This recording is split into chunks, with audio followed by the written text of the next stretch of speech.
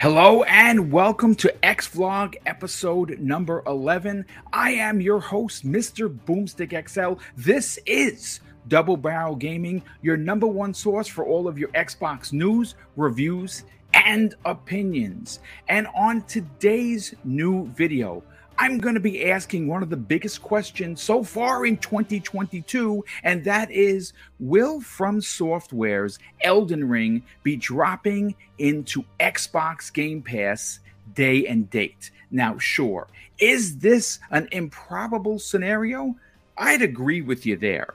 But gaming is a huge business, and the same conversations, folks, that we are having on social media platforms like Twitter are not the same conversations that are happening in the boardrooms at places like Microsoft and Bandai Namco, who in fact is publishing Elden Ring for From Software. Now, to me, this seems like a no-brainer and a match made in gaming heaven. But who wins in this unlikely partnership? Well, to be honest with you, ladies and gentlemen, I believe both companies are poised to make huge financial gains in a deal this big. And as we have already been made aware of from numerous interviews with Phil Spencer and Aaron Greenberg, these studios that drop games into Xbox Game Pass day and date, well, they're paid handsomely.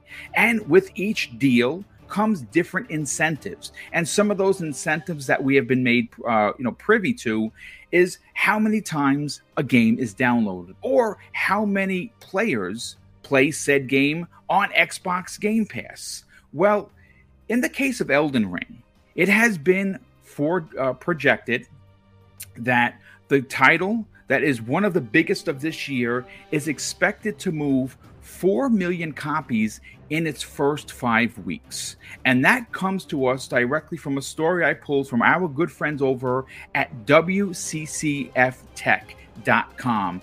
And during a Q&A with investors in November of 2021, it has been clarified that they expect to move those 4 million copies across numerous platforms, and those platforms are PlayStation 4, PS5, Xbox One, Xbox Series X and S, and of course PC. Now, as we know, and we have heard numerous conversations about games that are like Soul-like, they're a very niche type of title. They sell well, but to a niche-sized audience. So what I wanted to do is I wanted to make sure that we have a big picture of how these games actually sell. And I pulled the numbers on their last 3 biggest games From Software released. Now, the first one is a PlayStation 4 exclusive. It is also considered a cult classic. And of course, I'm talking about Bloodborne. And as of today's date, it has moved between 2 and 3 million copies in its lifetime being on the market. Now, the second one, and folks, this is a big one. Dark Souls 3 launched on March 24th of 2016. And in May of last year, both Bandai Namco and From Software announced that the game had sold over 10 million copies. And that is pretty big. Now, the one right after that, which I think is widely respected as one of their best works, is Sekiro Shadows Die Twice. Well, we learned last year that it shipped over 5 million copies, and that game released on March 19th of 2019. But I want to be crystal clear here about some of the numbers that I just mentioned. These are lifetime sales. And that's important because I want to stress that in some cases, it took years for them to come up with these impressive sale numbers based on, once again, a genre that's considered very niche. So let's talk about how this collaboration could in fact happen. Well, friend of this channel, Jeff Grubb, who is a writer over at GamesBeat and is someone that I trust enough to go based on his word, stated a few months ago on Twitter that Xbox, and I quote, Xbox has billions of dollars to spend on deals like this one for Game Pass. And he was referring to Marvel's The Avengers that was developed by Crystal Dynamics and published by Square Enix. Now, this becomes where it's very opinionated, so bear with me.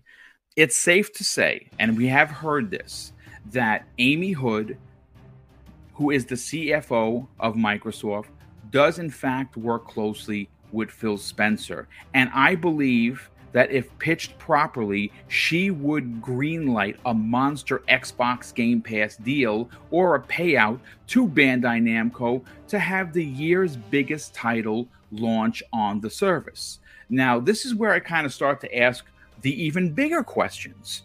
How much is a day and date launch worth to both companies? Well, let's just say for argument's sakes that the Xbox One version and Xbox Series X and S versions are projected to move 1.5 million copies, and at the confirmed $60 price tag, that would net Bandai Namco $90 million from Xbox alone. But here's another question. Well, what is market mindshare worth? Well, I'm not a financial analyst, but I would say a heck lot more than $90 million, considering that Microsoft is a $2.5 trillion company. Well, if I was wearing the CFO hat just for a day, this is what I would do to lock up this deal. I would write a check for 2.5 times the $190 million that we just talked about, dropping $225 million down to Bandai Namco and having a back-end incentive that started after 5 million downloads, because simply the sheer amount of Xbox Game Pass subscribers has been rumored to have crossed 30 million after this holiday season. Now, 2.5 times, well, that's a big significant number. And now I could not find what it cost to make this game, but it could be around there. And if they could garner that lump sum from Microsoft to get this into Xbox Game Pass, and let's say it covers their development costs and somehow you work in a little bit of advertising in there, well, that's a big win for the company, because we're not even talking about the sales that come the way of PlayStation 4, which has 115 million consoles out in the wild and over 15 million PlayStation 5s plus PC. So I think it would be a good deal. In my opinion, once again, I believe that this should be priority number one for Phil Spencer on a multitude of reasons, and stealing the conversation out of Sony, or away from Sony, I should say, which, by the way, has a monster first-party title releasing a mere 7 days before Elden Ring in Horizon Forbidden West. Well, again, in my opinion, the best way to handle this is to steal the spotlight away from Horizon by making this monster deal. And I say that because right now, Microsoft does not have a comparable first-party game releasing on the console. And because Game Pass is such a hot topic right now, even though Elden Ring is a multi-plat, a lot of people would think it as an exclusive to Xbox because they can download it for the price of quote-unquote free. But look, these are my opinions. And whether you agree with them or you don't, I think that Microsoft is in a great position to really shock the industry. Again, they don't have a Starfield, which would be on the magnitude size of something like a God of War or a Horizon Forbidden West. They don't have that right now. all of their titles are going to probably come towards the second half of the year, very similar to what we saw in 2021. So with all of this money that has been rumored to have been put or set aside for these big Xbox Game Pass deals, well, I'm going to be honest with you. We're early into 2022, and right now, one of the biggest games is Elden Ring. People are really looking forward to this.